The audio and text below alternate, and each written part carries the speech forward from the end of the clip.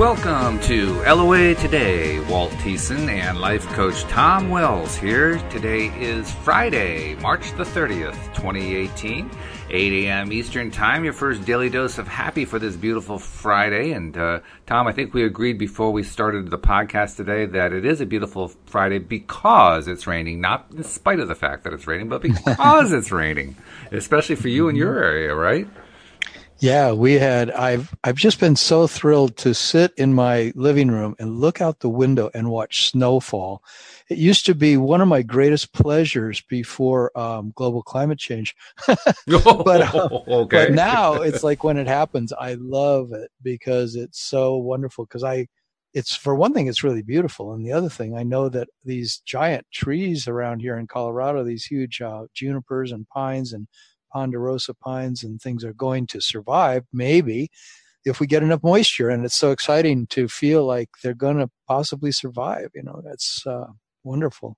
Oh, I think they will. And you have had drought conditions, so, I mean, certainly you want to have the moisture come in. Now, I have to ask you, did you do the Esther Hicks trick? Remember the Esther Hicks story where she looked out with Abraham in her head and noticed everything around her was brown and not enough for the animals to drink and so forth?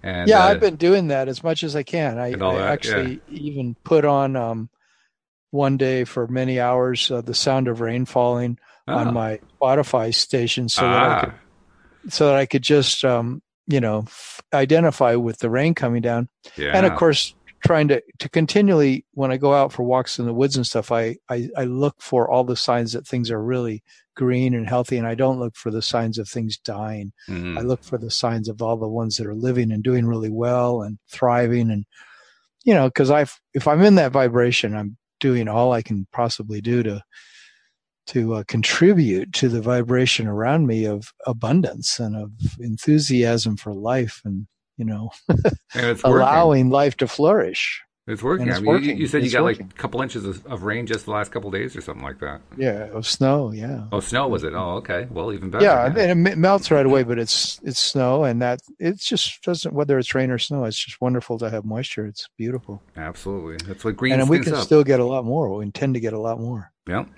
Well, we were also talking before the show about April showers bringing May flowers. We're just about ready to enter April, so the timing is perfect, as usual. Yeah. Yep. Which is a good thing. And it's Friday, so people who are working the 9 to 5 are getting happier and happier because at the end of the day, they get a couple days of release, which is a good thing. So more reasons to celebrate. Yeah.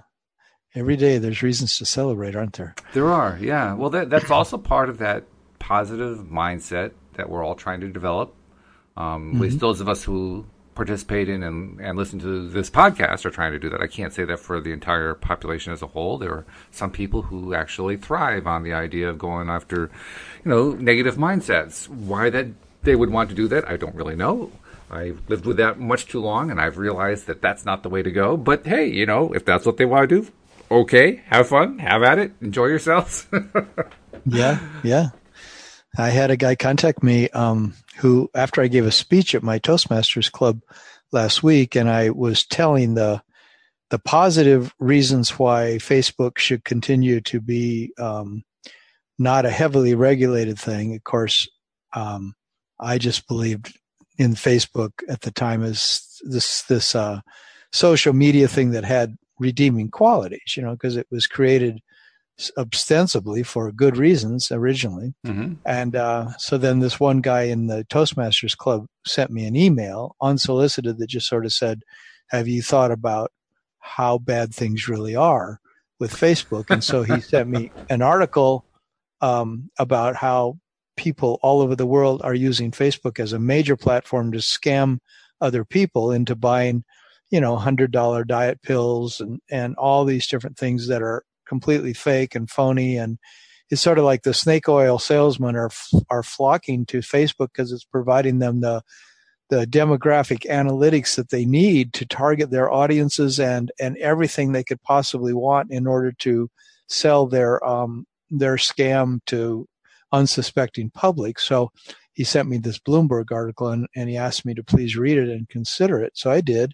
And then I sent him back because he said, isn't it the duty of of our citizens to police such activity. And so anyway, it's a long story, but I sent him back an email, and he sent me back an email, and I sent him an email.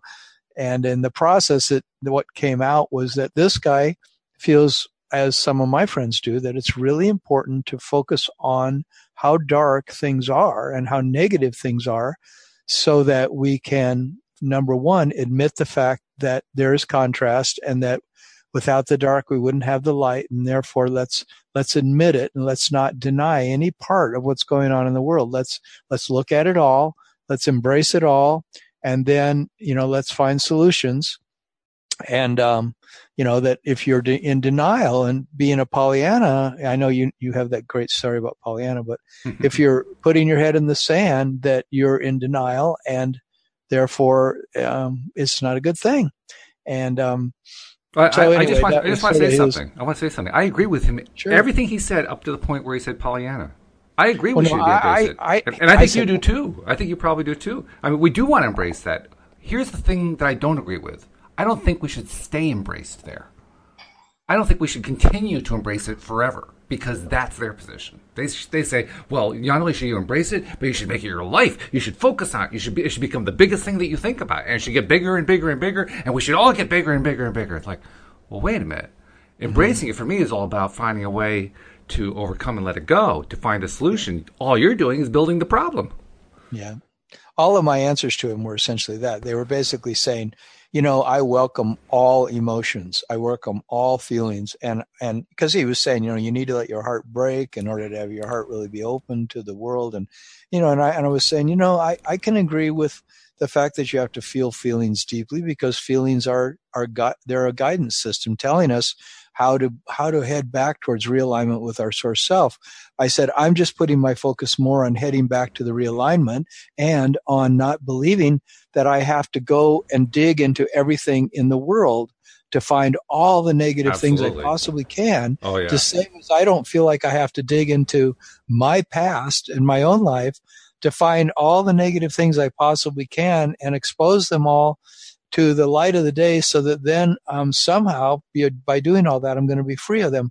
I'd say instead, I'll deal with what comes up, but I deal with it as it's a sign to me to which direction I really want to go with my focus and my energy in my life. And then I turn back towards my alignment with my heart and what feels good inside me. And that's where I put my focus. Mm-hmm. I agree. And that's the way to do it. Yeah. And I don't know how he felt about, because I'm the one that had the last email. He didn't send me one after that. But he did say at one point, he said, what you're saying is beautiful, and I applaud your ability to stay positive. Well, that's good. That's a breakthrough. That's good. Yeah. I mean, and he might have felt that all along. It's just that it's so the way that, if you go to psychotherapists, I think, and to psychiatrists, and I don't know this for a fact, I've been to a number of psychotherapists over the years, but I've never done, like a really lengthy experience of that kind of work. But I really think that they do teach that, that it's really a good idea to be deeply immersed in looking straight at negative things. It's just that I think the thing that's not understood is that if you keep dredging it up, what you focus on is what you're going to continue to be preoccupied with. Thus, a lot of people stay in psychotherapy for years and years and years. Exactly right. Yeah. Yeah. In fact, Joel, they're looking at it over and over and over again. Joel has talked about that a number of times. He even mentioned it on the show yesterday, how there are people who will go to a therapist. And by the way, not all therapists are like this, but there are a large chunk of them who are. They'll go to the therapist, and it'll be like that talking type of therapy where the client is, or the patient or whatever is just talking about their problem, talking about the problem, and the therapist is encouraging them to keep doing it and doing it and doing it, and it goes on for years and years and years, and they never actually get to the solution.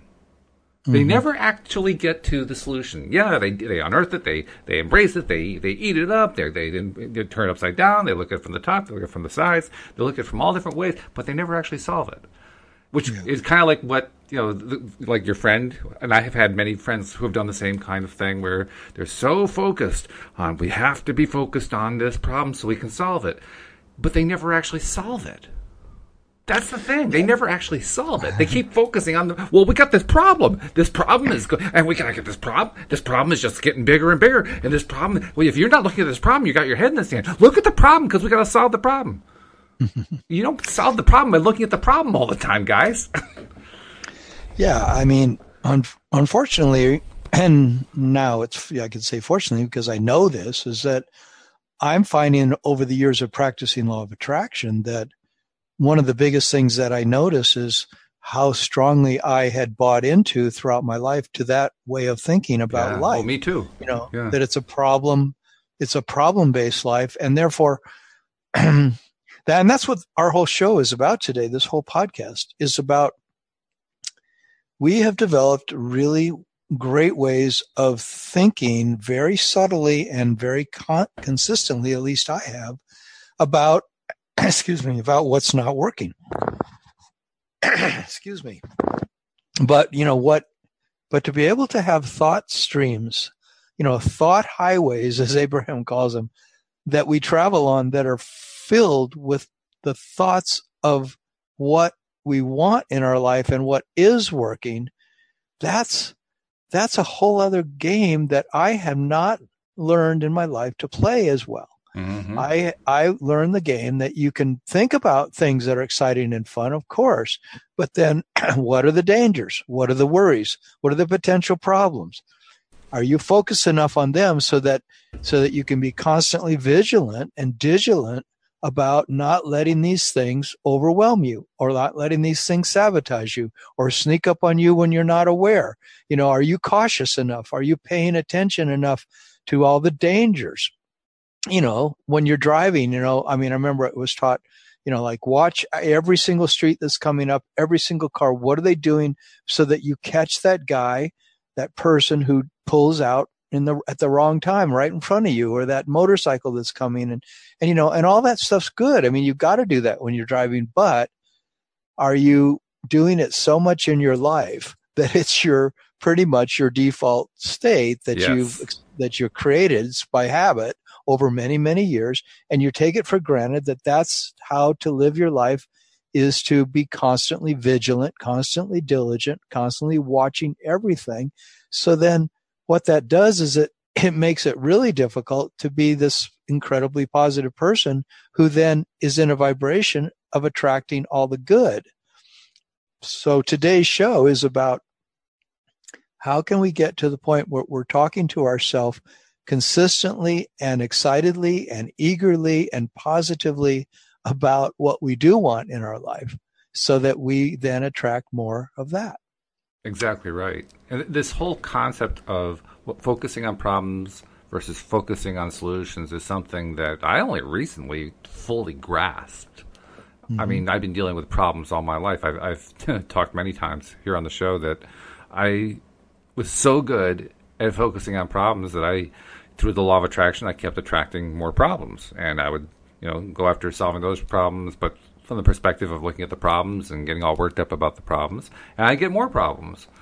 And it's such a subtle change, it's seemingly subtle change, when you finally realize that you're attracting problems and now what you have to do is focus on the solutions. And I say subtle because, all along, especially if you're a habitual problem solver, you are solving the problems, right? You're coming up with solutions, and then you get the next problem that comes in. But the difference, the subtle part, is recognizing that you're spending so much time on the problem and so little time comparatively on the solution that you're attracting more problems than you are solutions. Whereas if you solve a problem and then spend a lot of time on that solution and enjoy it and get excited about it and pay a lot less attention to the problem, you get more solutions than you get problems. Mm-hmm. And that's a subtle difference, but it's a really important one, because that's the difference between being a healthy, happy, vibrant person and being someone who's obsessed with keeping your eyes peeled. It's a different mindset. It's a completely different. Now, both of them are paying attention to what's going on. The difference is one is obsessed with all the things going wrong, and the other one is obsessed, if you want to call it that, with all the things that are going well and all the solutions and all the happy things that are coming out of it. Yeah. It's a mindset that's very prevalent in the society, and like I say, was taught to us, very carefully by parents and teachers and everything, that about how many things to watch out for and to be cautious about, like that's sort of like that it's a dangerous world. And I can understand that. You go walking in the desert, you don't want to step on a rattlesnake, but I've been walking in the desert so many times in so many parts of the desert, and I've only seen a rattlesnake once, and there's just not that many around, and they run from people. They hate it when people, surprise them, and that's the only time they strike is when they're surprised. Mm-hmm. And so the fear that we have about things, the expectation of what, is the boogeyman in the dark, it's really not that prevalent. You can be out in the dark so many nights and never, run into any real dangers. I mean, even in the woods, that there's just not that many animals out in the middle of the Rocky Mountains that are going to stalk you in the middle of the night. Although, it could happen, but it's possible. It's possible. It's just really rare for all the people that go camping in the Rocky Mountains. How many people ever encounter a bear? How many people ever get stalked by a mountain lion? I mean, it's so rare. It's so rare. It could happen. But one of the things that are really big around here, we have a lot of brown bears in northern Connecticut, and I mean, every single year. Louise and I both we have numerous sightings. I mean, I've had them cross my path when I was taking one of my walks, numerous times. A lot of times I've had that happen. I remember one time I do the podcast from one of our spare bedrooms, and it faces out on the parking lot because we live in an apartment complex. It faces out on a parking lot, and you can see where the dumpsters are because they have the dumpsters out there. And I'm looking out there one day, and there's this bear climbing into the dumpster. I'm thinking, oh my God, there's a bear out there climbing into the dumpster. Yeah. And when you're not used to it, it is frightening. It's a little bit, oh my God. And then you have him walk 50 yards away from you, crossing your path and giving you a look like, is he looking at me like I'm lunch? What's going on here? But after a while, after you see it happen over and over again, you start to relax and you start to realize, no one's getting attacked. That's a good thing. Yeah. Right. And if you're just reasonably cautious, and I guess that's what we're talking about is reasonable caution or the right balance of caution. It's sort of like, the right balance of contrast. Contrast is necessary in order to have the appreciation of things we love. There needs to be these times we go through and that's what this planet is based on contrast. But do we need this massive focus on the shadow side of everything in order to then appreciate the light? And I contend, yes, it's important to feel all of our feelings and to feel them to the depth of those feelings, but to use them as a guidance system to turn back towards the light, to turn back towards the thing we want.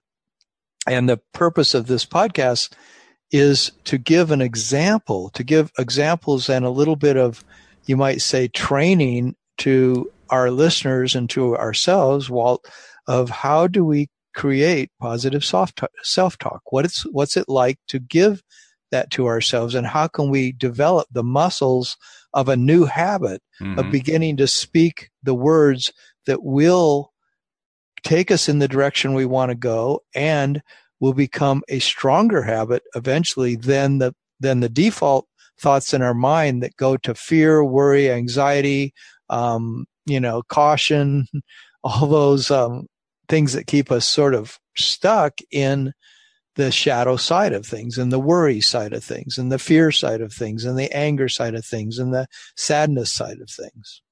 So we're agreeing that we don't want to live in the negative. We're agreeing that's the assumption for the podcast, because if we're not going to agree on that, then we can't even pursue the idea of positive self-talk. But as long as we're agreeing that that's the case, then first of all, I think we can reassure ourselves. We do this just because we're wanting to engage in positive self-talk doesn't mean we're going to be oblivious to dangers. It's just that we're not going to spend a lot of time on them. We're going to spend as little time as possible. I mean, when I'm driving my car, I'm always very concerned about other drivers because, let's be perfectly honest, most drivers are crazy. I mean, they really are. There's just a lot of crazy drivers out there. And it's not even most. Don't say most. It's not even most. It's actually a small percentage, but it seems like it's most, right? Well, okay, so I keep my eyes peeled. Now, when I'm keeping my eyes peeled, what do I do? Am I constantly like, oh my God, there's going to be an attack somewhere? Somebody's going to drive in front of me? No. I just want to know what people are. That's all. I want to know where I am in relation to everybody else on the road. I want to understand, how much distance is there. If you want to find a way, here's a really good way to start very early on, to just start the process of moving to a positive mindset. Don't travel in packs. Because that's what cars do. They travel in packs on the highway. And it's always like this little tight pack that's racing its way along and so forth. Don't travel in a pack. You make it your dream, make it your goal to be as separated from the other cars as possible. And that alone will calm you down in ways that you hadn't even expected, because all of a sudden, all those things you've been looking for won't be there. Wow. That's interesting. It's one of the best things that we actually can do as drivers is just to relax about it and just move away. Somebody's trying to race you. Don't race them. Back off. Slow down. It's okay. And when you do, you just watch them drive off and you laugh like, boy, are they idiots. Yeah. I learned that at long distance driving. Exactly. I did for many, many years. Yeah. Just to get over in the right lane and relax a little bit. And any of those people that are out there stressing and trying so hard to compete for, being ahead of the other guy, yet you can just sort of get out of the game. And I'm not even one of the slowest cars on the road by far. I'm probably one of the faster cars on the road. And some people are going to say, well, how can that be? Well, I'm not trying to race people. Just because I'm one of the faster cars doesn't mean I'm trying to race people. I'm not. There's a big difference there. You do not have to be closing in on people and fighting for position in order to drive as one of the faster cars. You don't have to. You really don't. No, you don't. No. So one way that I want to suggest that we address this thing of positive self-talk today is I transcribed a segment of Abraham speaking about positive self-talk. And I thought what I would do is read it, and then we could use that as a launching pad to talk about this further. Because actually, after diving into this topic and transcribing several Abraham segments on it, I realized that there's a whole lot of segments that they've given on this, and that it's an actually really good topic to perhaps spend a few shows on, because it's something I really want to learn. And I'm guessing that you might want to really learn it, and our listeners might really want to learn it once we look at what it really consists of. Because, as you'll see when I read this, that it's not a habit yet. As I said earlier in the show, it's something that I realized over my last 5 years of focusing on Abraham's work a lot, and as a life coach, that I'm still developing. And I've noticed with my clients, one of the biggest questions they say was, how do I talk to myself in this way? How do I tell a better feeling story? Because this all comes down to telling stories to ourselves that are the stories that we'd rather be hearing than the other story. And to notice when we're telling the story that is not going to get us what we want, and then changing that to this new story. And like I say, it's not a muscle we've developed, but it's true. Actually we takes need to practice. Oh yeah, I agree. We definitely need to develop it more. I've been working on it myself, and I know how important it is to work on it just by how much resistance I found that I built up over the years, and that I'm peeling away one layer at a time. So yeah, I agree completely. This is definitely something we need to do. This thing that I have to read, how do you feel about me reading it? It's about I don't know, 6, 7, 8 minutes long, and go for it. It'll give us a great platform, I think, for our discussion. I may even interrupt if I hear something that's worth talking about, but let's go for it. Yeah, and definitely just jump in. Okay, I understand, and this is Abraham speaking, I understand that the only thing that is necessary for me to live happily ever after is to continue to define what I want and to believe that what I want can be. And as long as I have those two things in place, then there will be never-ending evidence that will show me the path to how to get from where I am to where I want to be. And if I've made peace with the fact that I'm standing in the place not yet where I want to be, but where I want to be is stretched out before me, then there is a satisfaction in where I stand, because there is another eternal where I want to be.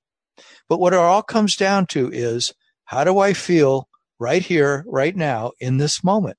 Am I resonant with the source within me, or am I not? That really is what it all comes down to. So if we were standing in your physical shoes, we'd be out there every day looking for things that we want to see. And we would be making lists of things that have not yet come into our experience. If we live in a house and the house is satisfying in some ways, we'd be looking for ways that it could be improved. If we have conversations with some people that are satisfying, we'd be looking for ways that those conversations could be more satisfying. If we are satisfied with the way our children are responding to us, we'd be looking for more ways that we could find more satisfaction in the ways our children are responding to us. Yeah, we don't do that very often, do we? We don't spend a lot of time on asking for more of the good stuff. We just say, "Oh, the good stuff came. Okay, next." Yeah. It's like that was kind of a revolutionary little paragraph to me, because it's saying that, here I am in this condo I live in, and it's got all kinds of things that I appreciate about it. And what else would I like to have in a living situation? I love that also, like I've been having some pretty good conversations with some of my friends, but what would be even more satisfying in my conversations with my friends? Yeah. And the very two things that they say, I've been dating lately, and I've been having some pretty good dates. And what would even be more satisfying in the women that I meet? What would be even more something that would be qualities that I want to see in a partner? Or what could I bring to the relationship that would make me a better partner for a woman that I might meet? How could I be more resilient in my conversations? So we can always be looking for things, and not, I think, to be obsessed with it, to where it becomes a chore and becomes like a duty or an obligation, but just, is it fun to look at how we could be improving our situation? Well, I think there's also a fear that's involved here too. The fear is, if you focus on this stuff too much, then you're being greedy. This whole concept of greed, I have looked at this concept of greed up close for many years. And what I've come to realize is that greed has nothing to do with the person who is supposedly greedy. It has absolutely nothing to do with that person. It has to do with the person who's calling them greedy. The person who's calling them greedy is saying, I don't like the fact that you're taking all that stuff. Mm-hmm. And the fear is, well, if you're taking all that stuff, there isn't going to be any stuff left. You're keeping it all. You're hoarding it. You're keeping it all to yourself. It actually is a false fear. Well, all fears are false, except for the ones where the lion is actually chasing you. But the point is, most of them are fears that are just false fears, and the acronym false evidence appearing real, FEAR, fear. That's really what most fears are. This is an example of that. That is a fear that is a false evidence appearing real situation, where if I see you, Tom, and you're enjoying this and you're enjoying that, and you're asking for more and more and more and more, you're greedy. I'm afraid. I'm calling you greedy because I'm afraid. It's my fear that's making the greed concept come up. Not anything that you're doing, it's me. And once I recognize that's the case, then I know that in order to eliminate greed, all I have to do is change my mindset. And now greed goes away. And another thing about more is that we weren't taught, a lot of us, to continue to pile the fun on. That it's okay to pile on good feelings. It's okay to add to more fun and more fun and more fun. Some people are really good at that. And if you are, congratulations. Yeah. I feel like I'm getting better at it all the time. I'm so much better at it than I was before I really started diving into law of attraction work. Me too. And I really recognize now that I want to cultivate fun. So in other words, they say, we would never stop reaching for more. We would never stop reaching for more on purpose. But along with reaching for more and reaching for more on purpose, we would be adding these powerful words, and we would practice them until we know them. And here's what they would say. And this isn't too long, but it's long enough. Everything is always working out for me. Everything is always working out for me. That's a good one. Everything is always working out for me. Things are always working out for me. Things are always working out for me. Everything is working out for me. And since things are always working out for me, and since I know that things are always working out for me, then what other things would I like to define that I would like to be working out for me? Since things are always working out for me, then I want to begin to apply my attention towards the things I would like to be working out for me. I want to define more clearly what things I would like to be working out for me. What specific things would I like to be working out for me? What would really ring my bells? What kind of things would really ring my bells? Well, I would like to have a confidence about me. I feel guided to feel guided about where to go. I would like to have good timing. I would like to feel that I'm riding on a cloud or a magic carpet of momentum. I would like to feel the universal forces working with me. I would like to look into the world and have a sense of who I am. I would like to have a full sense of who I am. I would really like to be so integrated with the fullness of who I am that I'm accepting this world in the fullness of all that it is. I would like to look into the world and I would like to appreciate the components that have been before, that have led to what is right now. I would like to live in a constant state of appreciation. I would like to be an uplifter. I would like anyone who comes in contact with me to benefit as the result of our being together. I would like to not feel bad when that doesn't happen. I would like to be in a place where if I'm not at my best, or if I'm not even close to my best, and that I don't beat up on myself for not being my best, because I know that like the ocean, I have an ebb and a flow too. I would like to be completely accepting of myself and of everyone else. And I would like to trust in the law of attraction and the information that it gives me. I want to be the being that I am born to be. I want to be in this physical body. I want to be all that I was born to be. I want to have fun. I want to have clarity. I want to feel energy. I want to feel good. And I want to wake up eager for the day. I want to sleep good and I want to eat well. I want others to have that too. I want people to feel good. I would like people to know the value of who they are. I'd like that. I would like to be in a place where I can help people know the value of who they are. I don't want to come at it all at once, just one at a time. I'd like to tune into the frequency of who I am and spread the joy of who I am. I would like to be consistently in my own joy. I would like to be a catalyst to helping people feel good. I would like to be someone who is such a catalyst to helping people feel good that I don't even notice when they don't. I would like to be so true to my vibrational frequency that anything I want is flowing into me and anything I don't want is flowing out of me. Understanding that there will always be contrast on the edge of what I'm living. Oh, that's it. I would like to control my contrast better. I would like to be better at inviting the contrast. I would like the contrast to come in the form of a question that I'm seeking the answer to rather than in the form of a problem to which I'm needing a solution. I would like the problems of the world to be distant enough from me that I'm able to see them in an objective sort of sense. I don't want to be swallowed up in the problems. I want to be on the peripheral of the problems.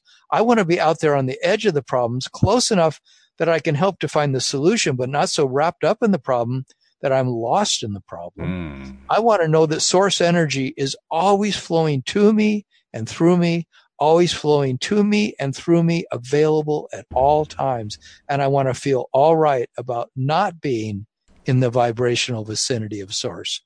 I love knowing that source loves me at all times, even when I'm not in the vibrational vicinity. I like knowing that the gaze is never taken from me. I like knowing that pure positive energy has its gaze upon me at all times. I like knowing that source is keeping source's promise to me, and it is my intention to start right now keeping my promise to myself more of the time. I am going to have way more fun. I'm going to look for reasons to feel good. I'm going to take good care of me. I'm going to serve myself first and foremost. I'm going to tend to my vortex. Then I'm going to do anything else that I have time for. Very nice. Yeah, that's good. Very good. By the way, when you started that, I heard someone objecting in my head. I mean, it was an imaginary someone obviously. But the objection was you start off by saying, things are always working out for me. Mm-hmm. And the objecting person said, no, they aren't. Yeah, things don't always work out for me. Right. You're starting with something I can't believe in. Right. And that's literally true. Very often when we're starting out with this stuff, we have a hard time believing in it. So I want to propose just an amendment to the beginning of that wonderful little rampage of positivity. And that is, okay, start with your belief. Things aren't always working out for me. Mm-hmm. And then move it a little bit. Say, well, things are sometimes working out for me. And then once you're okay with that, then move it to, well, things often work out for me. And then you can move it to, well, actually, now that I think about it, things usually work out for me if I give them enough time. And if you keep working that way, you can finally get to things always work out for me. In fact, this is where I love the little phrase that was used in the movie The Best Exotic Marigold Hotel. Everything will work out in the end. And if it's not all right, then it's not yet the end. Yep. And you see, that's what you've done is you've found something that works for you. You've found a number of things that work for you that you can say to yourself that turn you towards the life that you want, towards the dreams that you want, towards the fulfillment of the things that you want.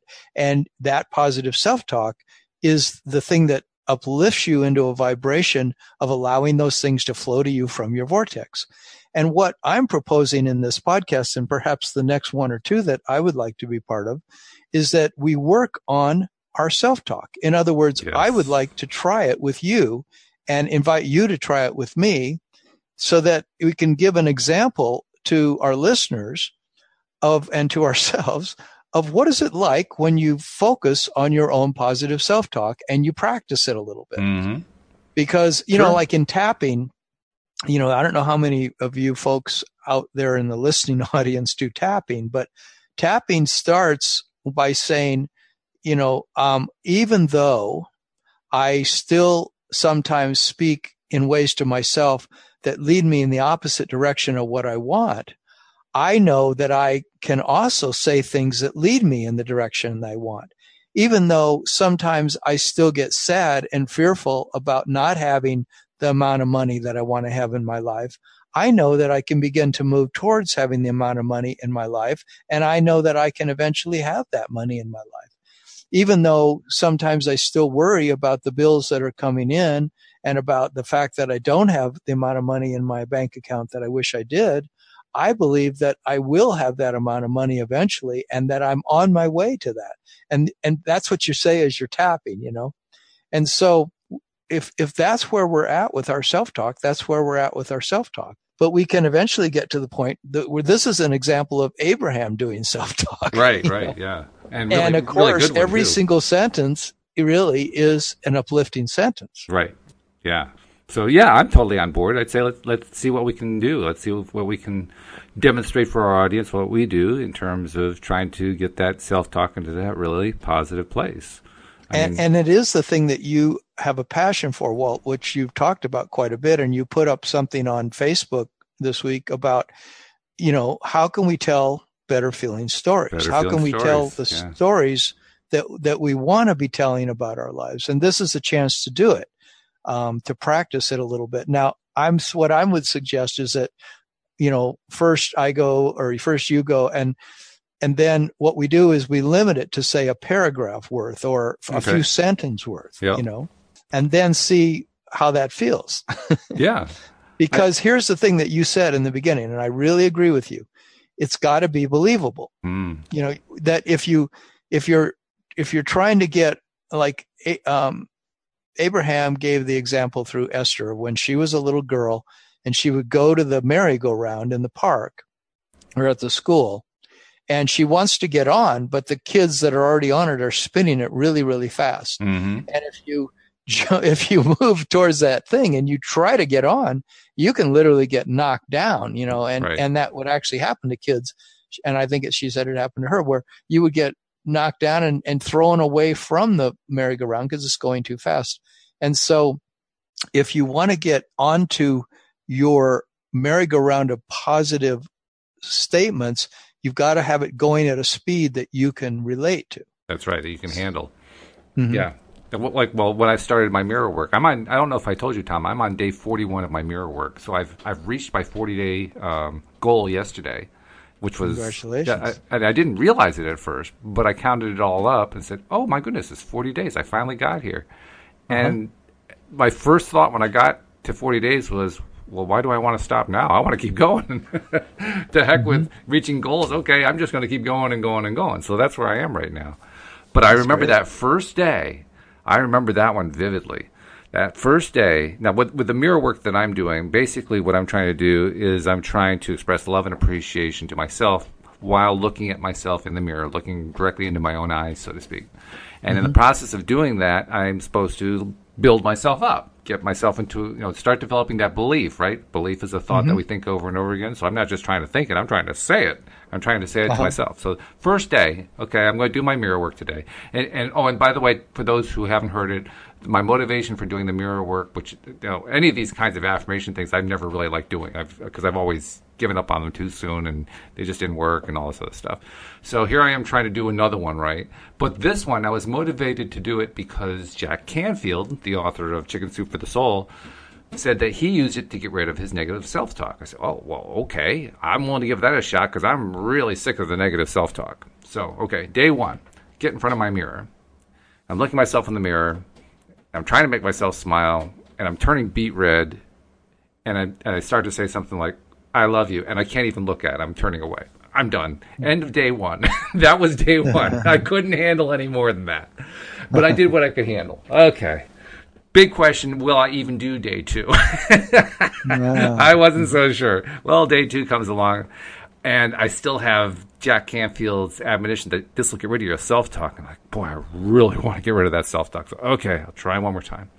Day two, okay, look myself in the mirror, try not to look away. I couldn't say I love you. I couldn't do it. So I said, I really appreciate you. There you go. And I that felt a little bit less uncomfortable, a little bit less self-absorbed. Yeah. And so I kind of grinned, and then I fought really hard to keep my eye contact with myself. And I don't even remember what the other thing I said. It was probably something like, you're doing well, something along that line, something that I could at least buy into to some degree. And 10 seconds of that was about it. Okay, I've done it. I've done my mirror work day two. Right. But I did increase it, right? Day three, it was about 15 seconds. By around, day four, actually, was when it was starting to get a lot less uncomfortable. And so day four, I actually spent probably about a half a minute. And I don't know exactly what I said, but it was something along the lines of, you're doing this. You didn't think you'd be able to do this, but you're doing this. Can you imagine 4 days ago saying that you would actually be able to talk in the mirror, looking at yourself in your own eyes in the mirror for how long we've been doing it now? 15 seconds? Wow, it's only 15 seconds. Okay, so let's see. What else could I say? I think you're doing great. Oh, God, I'll try it. I love you. Oh, geez, that hurt. But I'm just doing stuff like that, just trying to push myself to say a little bit more, a little bit more, a little bit more. By like day 10 or 15, something like that, I was using it as a way to do segment intending. I was saying, okay, we're off to a good start. I love you. I think you're great. I think you're fantastic. This is going to be a great day. Today we're going to be doing X, Y, and Z, and it's going to be amazing. We're going to just fly through X, Y, and Z. The X, Y, and Z are things that would normally take all day to do. We're going to get done in an hour and a half. It's going to be that kind of a day. And I'd get done. I'd say, whoa, did I say that? Did I really say that? Yeah. Oh, wait a minute. Now it means I have to live up to it.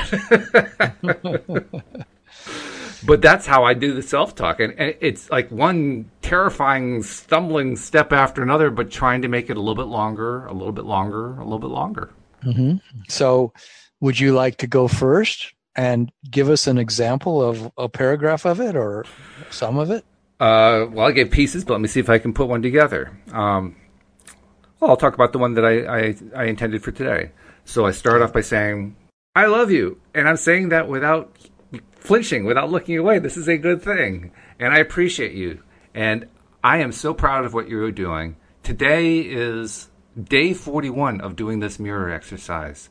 And look how far you've come. I mean, the self-talk, the negative self-talk disappeared around day 30. It kept fading and fading up to that point, and it disappeared. Whoa, that was really cool. Well done. This shows you really can do this stuff. You really are good at this stuff. So for today we got the podcast with Tom.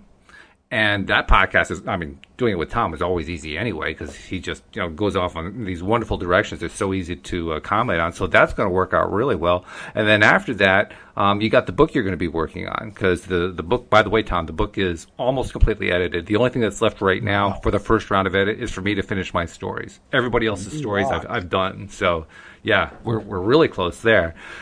And that it's going to be a fantastic day, because if when I can get those stories done, it means the first draft is essentially done. I mean, I have to put all the stories into a single document, so it's a single book, but they're there.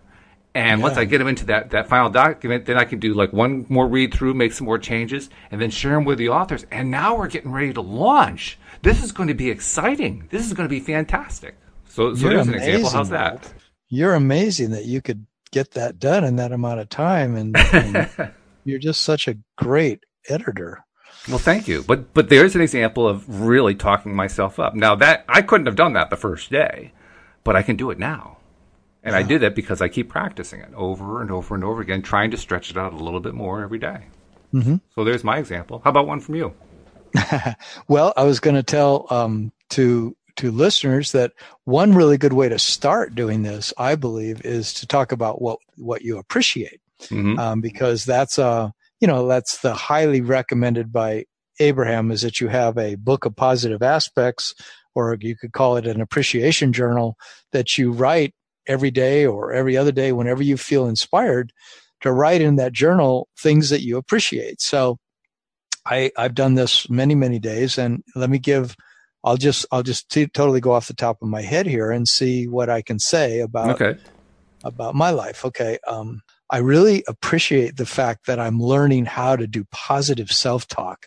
I love the fact that I care so much about what I want in my life that I want to develop this new muscle of speaking from a place of positive expectation about what I want. It's exciting to be in this body and to know that I'm an infinite being who wants to really express all my possibilities of being here.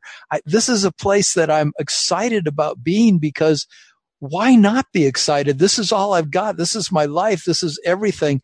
I want to be full of possibility. I appreciate the fact that here I have another day. I woke up this morning feeling eager. It was so wonderful to wake up feeling eager and to get out of bed and feel like I have my day ahead of me and anything is possible today. I could get on this podcast and I could hear myself say positive things that could reinforce in my heart the life that I want for myself.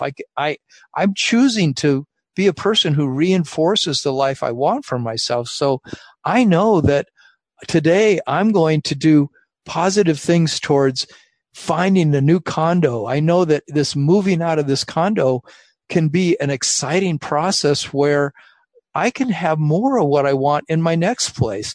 I can be a creator by literally saying what I want to have, that I want to have that fantastic view out of my windows, that I want to have this nice amount of room in my new condo. I want to have the room to entertain friends. I love having friends over for dinner. I love having friends over to play music.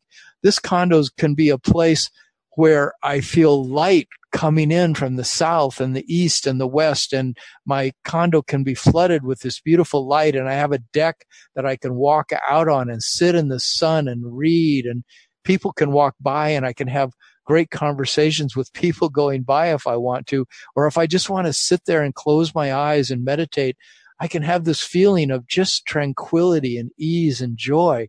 This is what I'm choosing in my life. I'm choosing to have happiness. I'm choosing to have joy. That's my default state. Why wouldn't I want to always let myself have my default state? Of course, that's what I'm letting myself have. I just love saying statements that are about what I want. I can do that. I have that option. I don't have to go into the statements that talk about, how hard it is. But, when I'm feeling that it's hard, when I'm feeling that it's hard to come up with statements that are positive and exciting and fun and fulfilling, I'm going to just be in complete forgiveness of myself. I love being allowing of the fact that I don't have to be perfect. I don't have to have all this right. In fact, I can't ever get it wrong, but I feel sometimes like I'm doing it wrong. And that's okay if I feel that sometimes, because I'm moving beyond that. I forgive myself for the fact that I have habits. I accept myself for the fact that some of my old habits they're not always uplifting to me, but I can allow them to transform. And that's the beauty of my life. It's like It's a constantly transforming, shifting event that is literally, I'm shifting paradigms from old ways into new ways. And I'm becoming a new person every moment of my life that I embrace that new way of being. I love that. That's great. I especially love, there was one thing that you said like toward the end there that I really loved. And it's, I think that something that we all really need to do more often. You said, I forgive myself. And wow, that is so important. I mean, we all hear about how important it is to love yourself. But the fact is, most of us aren't really good at it. You know, we haven't really practiced it very much. And one of the best places to start is to forgive ourselves for whatever it is that we feel like we're lacking in, for whatever it is that we feel like we're not doing well enough. Forgive ourselves. Forgiving actually takes the sting out of that. It takes the pain away. Forgiving is a way of releasing resistance. And it's one of those concepts. Forgiveness is one of those concepts that gets so twisted around by society. Society treats forgiveness as if you're forgiving the other person for their sake. But what you're really doing is you're forgiving for your sake. Forgiveness is for the person doing the forgiving. It's not for the person who's being forgiven. It's for the person who's doing the forgiving. And when you understand it that way, not only is it easier to forgive others for what they're doing, it also becomes easier to forgive yourself. Because now it's not about how horrible the thing was that you were doing. It's about how much you love yourself enough to let go of it. And and that's really beautiful. You know, I really think that forgiveness for a lot of us has a lot of traction. And it's interesting that Abraham said, we don't even have to talk about forgiveness because you've never done anything wrong in your whole life. Yeah. You know, and so in a way, I'm surprised that I still go there, but it shows me how I still have a mentality entrenched in me of thinking that I've done something wrong, you know, that I'm somehow not adequate enough. And that's not true. I am 100% adequate, but that's one of those things about, but I obviously must not totally yet believe it because I still use the word forgiveness, you know, as if it's entrenched in me, this idea that I'm not yet good enough. And so there's this perfectionism thing that I know I've been dealing with a good part of my life, which has told me that, you know, that I have to achieve this extremely high level of achievement in order to be good enough in the eyes of myself. And of course I was trained in the eyes of others, but I've internalized it. And so, you know, I'm slowly I call it letting the air out of those tires. You know, it's like if certain things in my life that I have so much pressure around, you know, like that high pressure in a tire. And as you let that air out, you know, it just becomes easier and more gentle and easier and more gentle. And of course, maybe that's not a great analogy because then you say, well, how's your car going to go down the road if you don't have air on the tire? But, you know, you can only take the analogy so far. What I'm saying is, hey, Tom, I forgive you for that. Yeah, forgive me, Walt. Forgive me, Father. You know, I was raised Catholic, so you know, you go to the confession every week and you say, "Bless me, Father, for I have sinned." You know, I need to be forgiven. And then each week I had to think of the things that I really screwed up. You know, it's like, where did I screw up? Where did I screw up this week? Where did I screw up? Where did I screw up? Is that venial sin? You know, venial sin is a small sin. A mortal sin is a grave sin. So then I had to think, did I do any mortal sins? Jesus, what did I do? Oh my God.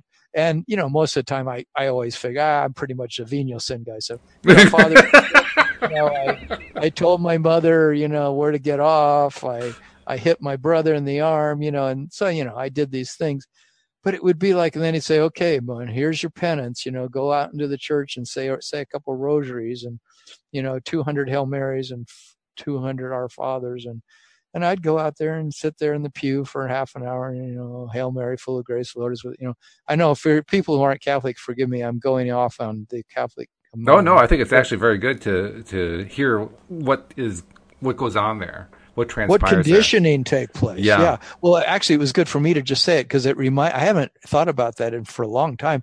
Wow, I was heavily conditioned in the fact of saying you do bad things and you need to be forgiven and you need to atone for the bad things that you've done. So I have that in my makeup, of course, now I don't want to say that anymore, that I have it in my makeup. I'd rather just say, no, the only thing I'm choosing now is to go forward and looking for speaking in this way that Abraham speaks, where I basically say that I am choosing to speak about the things that I want and the things that are working for me and the things that are the positive way of talking about my life.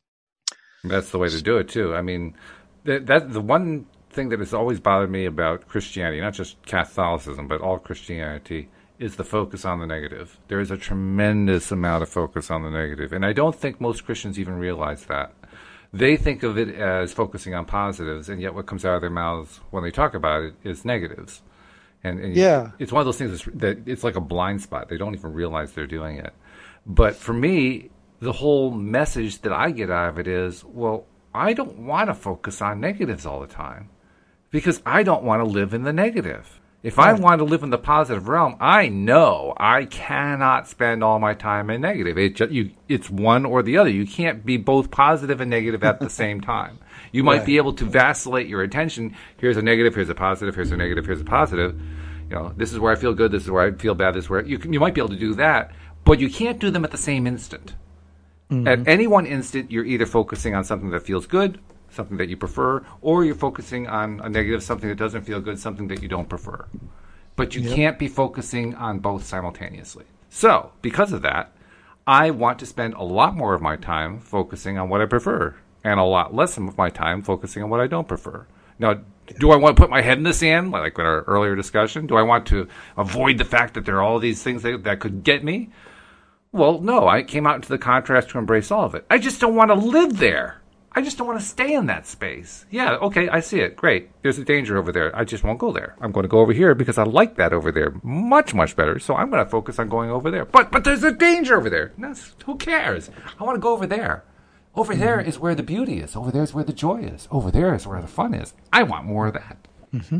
Yeah, so I'm proposing that for the next, like I have a show with you on Monday morning and Tuesday night, our show where we have call-ins from our guests. That's right. And I'd like to have both of those shows focus on this continuing development of what is it? Sure. What is it like when you do positive self-talk? What is it like when you tell better feeling stories? How do you get good at doing that to the point that it begins to be your dominant thought train, so that when you get up in the morning, instead of feeling worried about your day and anxious about your day and fearful about, the fact that you don't have what you want in your life yet, and why is it taking so long, or any of those kind of thoughts, that you eventually go to this way of talking to yourself that simply is encouraging. It's encouraging, and not only encouraging, it becomes inspiring, so that you're not just trying to psych yourself up, but in a way you are, but what you're doing is you're developing a new way that you talk to yourself. So in any situation, you walk in the kitchen and find that the pipe became disconnected between your kitchen sink and your dishwasher last night, and there's 2 inches of water on the kitchen floor, or whatever. There's an inch of water, and you go, what self-talk do you go to? Do you go to the one that says, "Oh, this is horrible. Oh my God, this," or do you go, "Okay, oh my gosh, look at this. I'm going to get this taken care of. There's got to be an easy way to get this water out of here. And, I'm going to find out what happened, and I'm going to get it fixed. And well, let's see, I got to be to work in an hour, but, but can you, it's not, and not to make ourselves wrong. If we go, oh my God, I hate this. This is terrible. This sucks. Oh my God, this is really bad, and you go to some negative self-talk, but that's okay too. You find a way to always be in that self-forgiveness, Abraham said, instead of using the word forgiveness, use the word acceptance, self-acceptance, like I accept myself exactly as I am. That's good. You don't need to be forgiven. So, you can say, but I mean, forgiveness still has a lot of traction for a lot of people, so I can relate to it. You had a strong feeling about forgiveness, so it's a good thing. But, the word forgiveness, I think we're out of time. But we are completely out, yes. But that's all right. I agree with you. Let's do this on Monday and Tuesday. I think it's a good thing to do. And in the meantime, have a great weekend. And I look forward to talking to you then. Okay, beautiful. And we'll invite you all back next time as well here on LOA Today. Goodbye, everybody. Bye-bye.